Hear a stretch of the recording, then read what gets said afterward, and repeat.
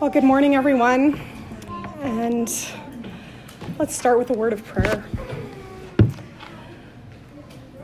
Heavenly Father, you are holy, holy, holy, high and lifted up, and yet you have condescended to be Emmanuel, God with us. And Lord, we pray that you would renew our minds with a love and knowledge of you, that we would know what is pleasing to you in our thoughts and in our actions, and that we would think on these things. In your name we pray. Amen. So Philippians 4:8 says, "Finally, brothers, whatever is true, whatever is honorable, whatever is just, whatever is pure, whatever is lovely, whatever is commendable, if there is any excellence, if there is anything worthy of praise, think about these things." Over the last 2 years, I've thought a lot about this verse, about setting my mind on above where Christ is, seated at the right hand of the Father, instead of speculating about what might or might not be. Because if we're speculating about what might or might not be, we are not setting our minds above. You see, we are what we consume, not just what we eat physically, but where our thoughts dwell shape our character. How we act and respond to others is a reflection of our thought life and how we are responding in our thoughts and in our minds. Do we extend grace, believing the best of others? Or do we consistently think about the worst case scenario? The worst case scenario for your future, your children, your finances, or for society. David Murray, in his book Reset, notes that many of us live as if Philippians 4:8 says, whatever things are false, whatever things are sordid, whatever things are wrong, whatever things are filthy, whatever things are ugly, whatever things are terrible, if there is any vice, and if there is anything worthy of criticism, meditate on these things. Does the worst case scenario keep you up at night? David Murray goes on in his book to tell of someone who's struggling with insomnia. He had been counseling him through journaling and reading a book called The Anxiety Cure by Archibald Hart, which he described as a lifesaver. But the person being counseled admitted, "I hadn't taken seriously the need to work on my unbiblical, sinful, and quite counterproductive habits of thought that contributed to my downturns. I was determined to get a rein on my mental world, regardless of what my body's chemistry was doing or not doing. It was the missing piece. It took time, but I was increasingly growing in my mastery over the spiritual, mental, and emotional toxins. Mind reading, excessive second-guessing, oversensitivity, putting too much stock in people's opinions of me, over troubleshooting others' problems, assuming the worst of people and situations. I began enjoying victory over my mind. I was actually finding the mental switch after too many years of assuming it was unfindable, to turn off thoughts that crept in on my pillow. Sorry, thought, it's time for sleep. Come back and visit me tomorrow. Nighty-night." End quote. He admitted that he needed to work on unbiblical, sinful, counterproductive habits of thought that contributed to his downturns and anxiety. He then lists a bunch of emotional toxins, mind reading, because we know their motive. We know what they really mean when they say that. The excessive second guessing of having made the decision, but needing to make it over and over again to make sure that it's the right, the perfect decision. Checking in with oversensitivity. Are we easily offended? Do we choose to be offended when no offense is given? Or putting too much stock in other people's opinion of me? Over troubleshooting someone else's problem, where we fix it multiple times for them if they would just actually do what we say. But we actually don't have all of the facts about what's going on. And then assuming the worst of people and situations. There is a biblical theology of avoidance, that when you recognize yourself thinking these emotionally toxic thoughts, to flee, to take your thoughts captive. 1 Timothy 6:11 says, "But you, man of God, flee from all of this." And Paul's talking about the love of money, but it applies to many situations.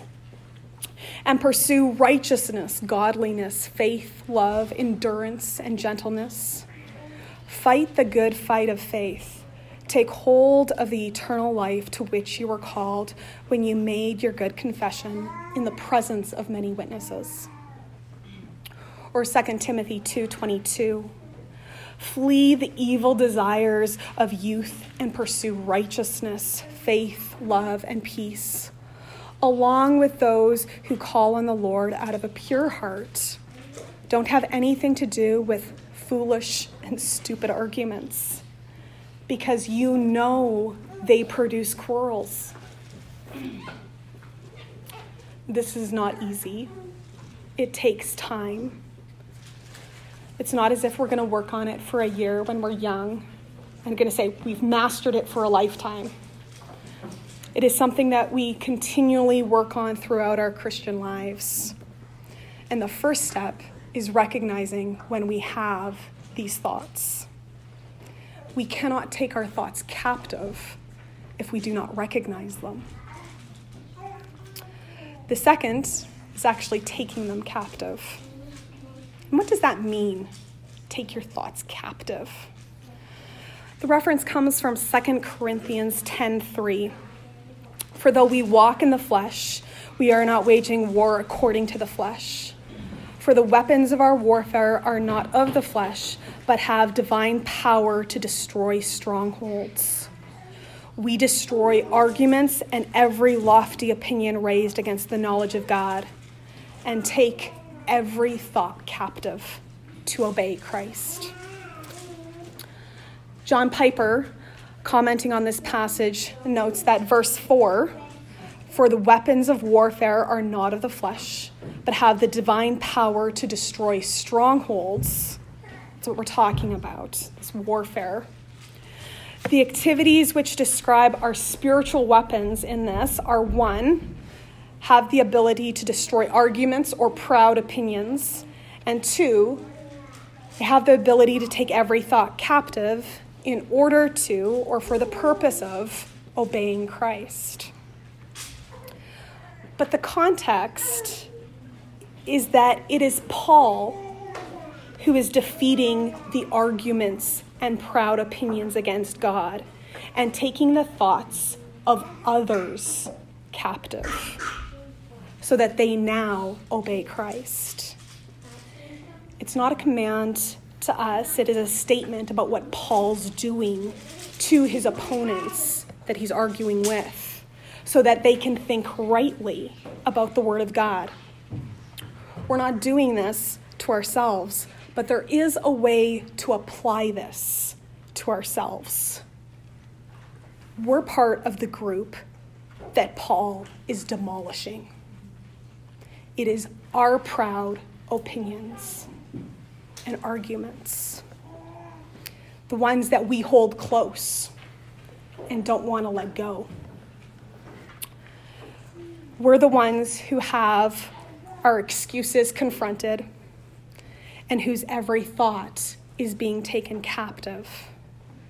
This is a call for us to listen to Paul and submit our thinking to the Word of God.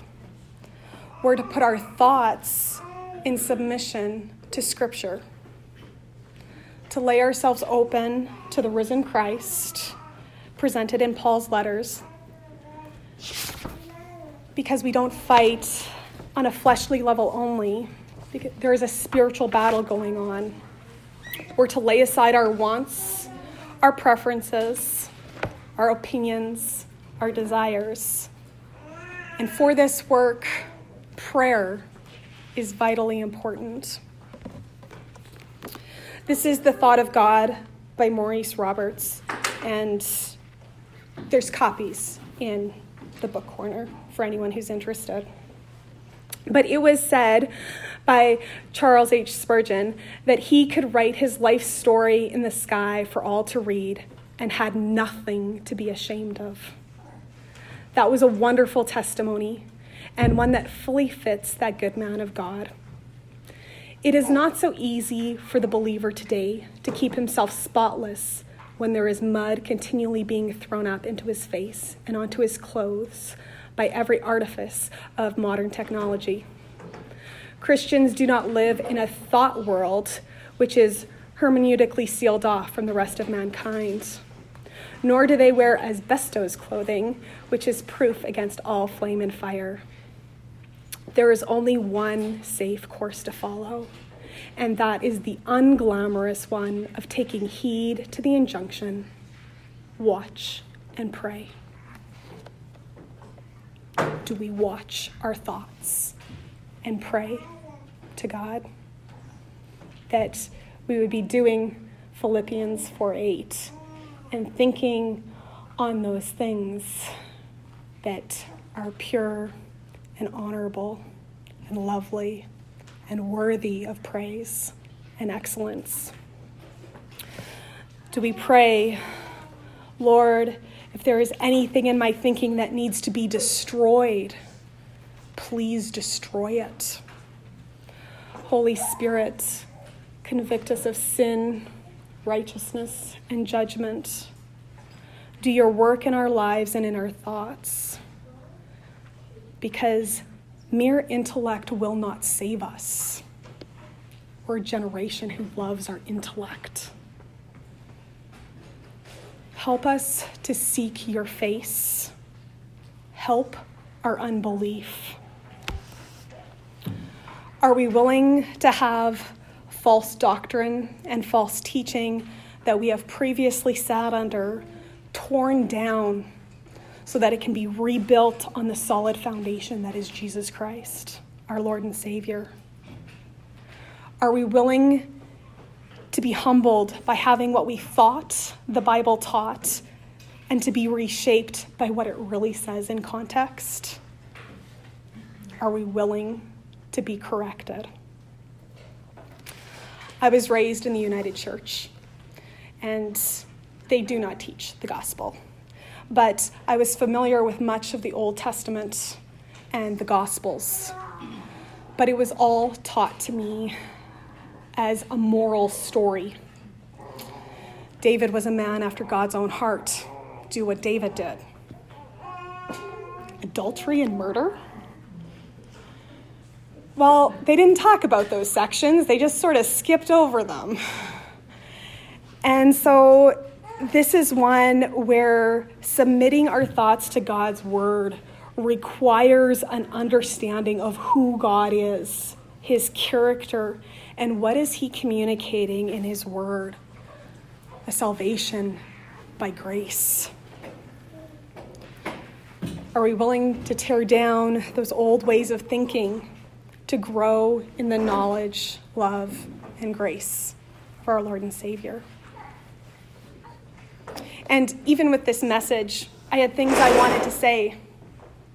Well, Scripture in the context of the passage didn't go there, so we're not going to go there. it really went down an unexpected path. And for some of you, you've sat under previous teaching and you're unsure if it aligns with God's word or not. You have ways of thinking and acting that need to be submitted to God's word. And it's not going to happen overnight or even in the course of a year.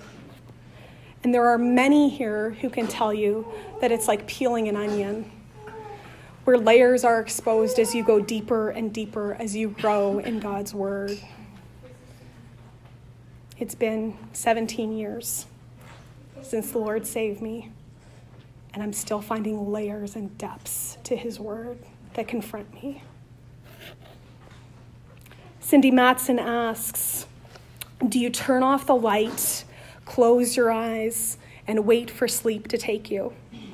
Instead, your mind runs off, thinking of the events of the day behind you, your to-do list for the day in front of you, and all your fears for the future.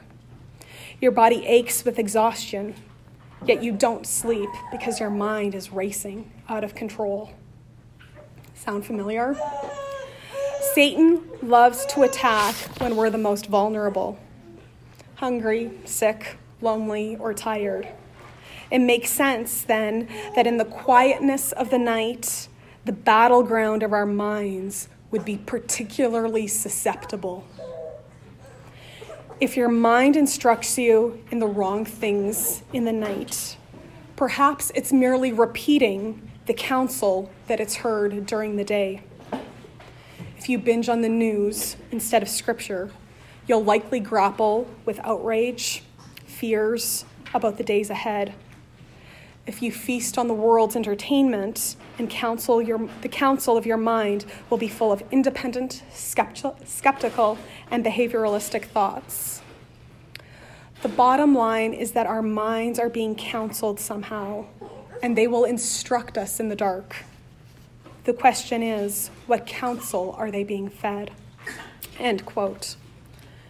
When we repeat worldly ways of thinking in our mind, we create ruts that come out in our word and in our character. So let's go back to that list of emotional toxins and ask, what do they say about how we view God? Mind reading.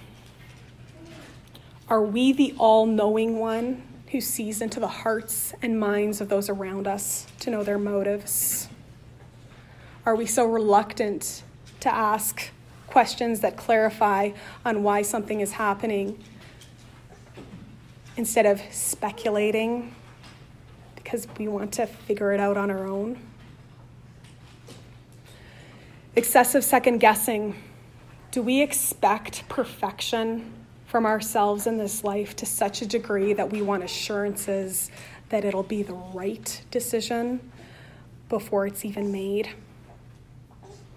Do we not give grace to ourselves or others when a decision is wrong or needs to be adjusted? Are we so lacking in the grace that he has extended to us? Oversensitivity. When our focus is solely on ourselves, it is hard to imagine that someone is just having a bad day and it all just came out wrong. When we make it about us, we cannot extend compassion and grace to those around us. Putting too much stock in people's opinion. We all want to be liked. We want to make friends. And yet our identity in God as his children is what gives us the confidence to be ourselves around others and to enjoy a variety of people that he has made, even when they disagree with us. Over troubleshooting others' problems. Do you take on others' problems to the point of assuming you're the only one who can fix it? That you're the only source of support? This is not about absolving us from helping each other, but recognizing our own limits and the power of the Lord to provide.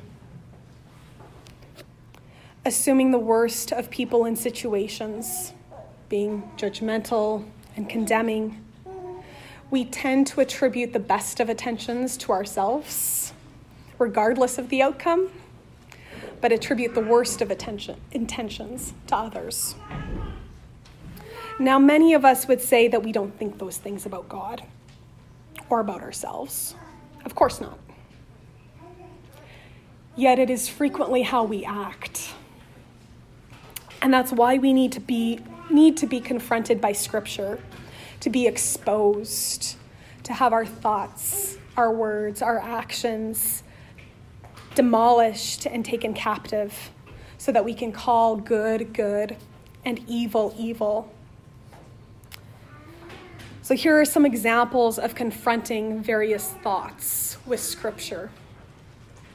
You say, I'm too tired. Matthew 11:28. Come to me, all who labor and are heavy laden, and I will give you rest. Take my yoke upon you and learn from me, for I am gentle and lowly in heart, and you will find rest for your souls.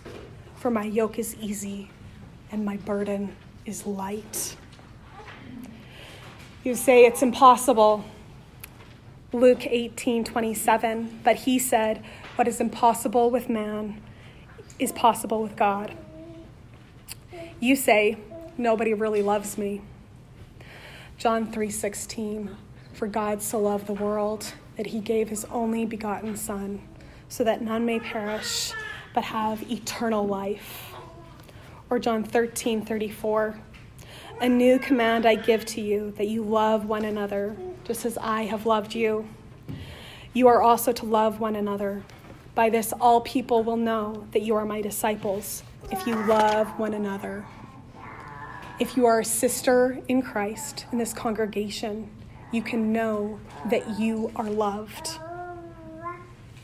You say, I can't go on. 2 Corinthians 12:9, but he said to me, my grace is sufficient for you, for my power is made perfect in weakness.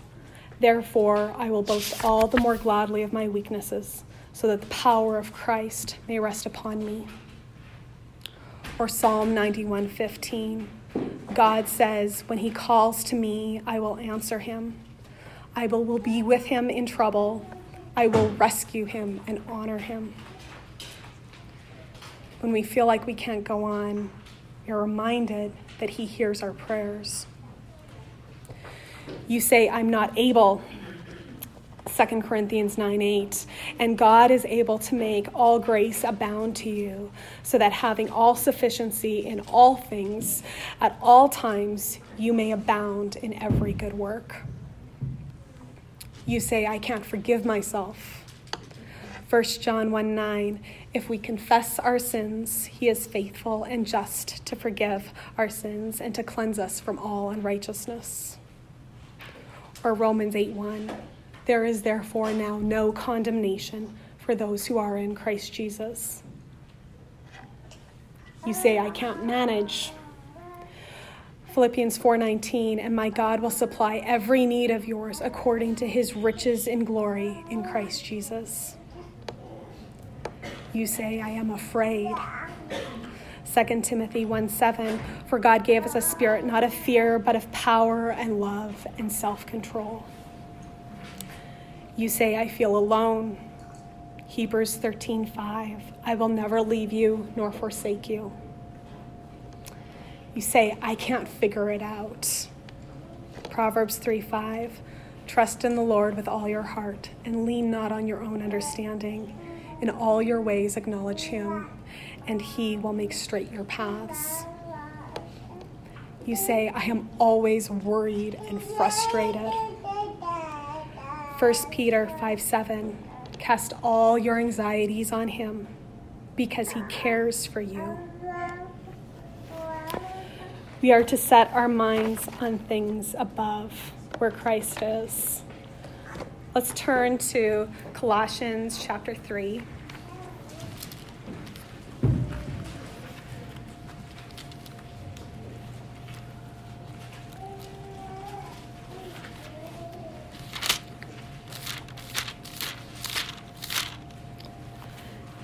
And this is a long passage, but this really sums up everything this morning.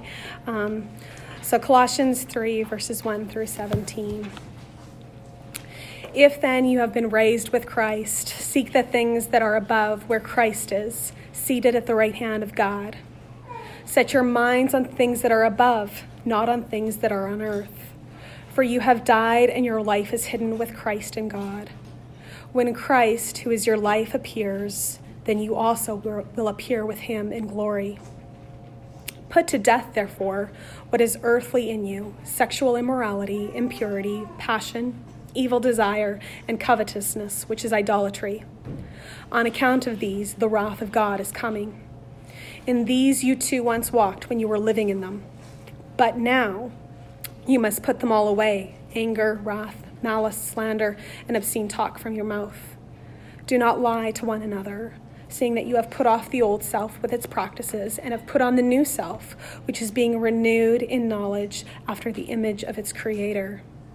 Here there is not Greek and Jew, circumcised and uncircumcised, barbarian, Scythian, slave, free, but Christ is all and in all.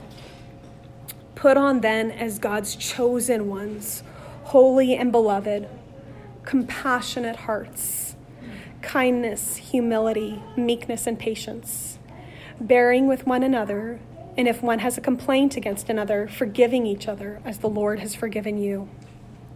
So you must also forgive. And above all these put on love, which binds everything together in perfect harmony. And let the peace of Christ rule your hearts, to which indeed you were called in one body. And be thankful. Let the word of Christ dwell in you richly, teaching and admonishing one another in all wisdom, singing psalms and hymns and spiritual songs with thankfulness in your hearts to God.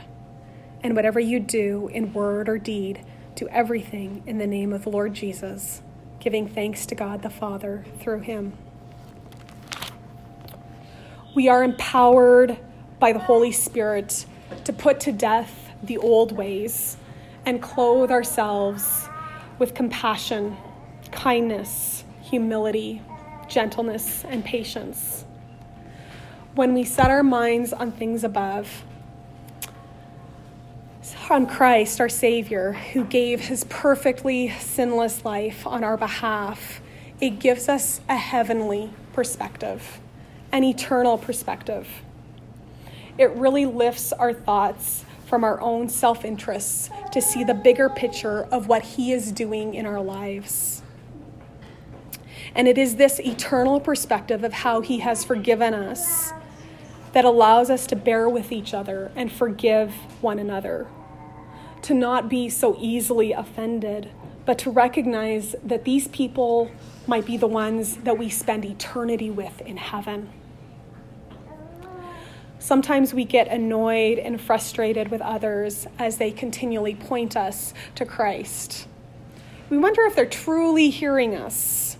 Don't they realize that we have real problems that are wearing us down?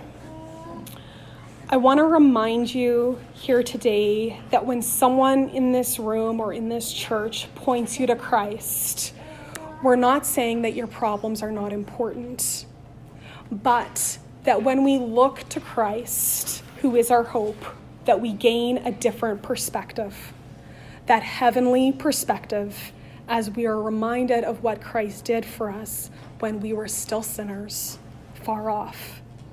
And yet we are brought near by the blood of the Lamb. We may not have an answer for your situation, but we do know that God is relevant in all circumstances, and that he hears you, that he sees you, and that he cares for you. Let's close in prayer. Heavenly Father, we thank you for this time that we can get together and fellowship and encourage one another and exhort one another to love and good deeds. And I pray, Lord, that you would bring people into our lives that would speak truth into our lives with love, and that would, in love, confront our thoughts so that they can be taken captive and demolish wrong thinking, and that we would bring our lives in agreement with your word to say good is good and evil is evil. Lord, I pray that we would all be growing in spiritual maturity here, and that you would be working and living and active in our lives through your word. In the name of our Lord and Savior, Jesus Christ, amen.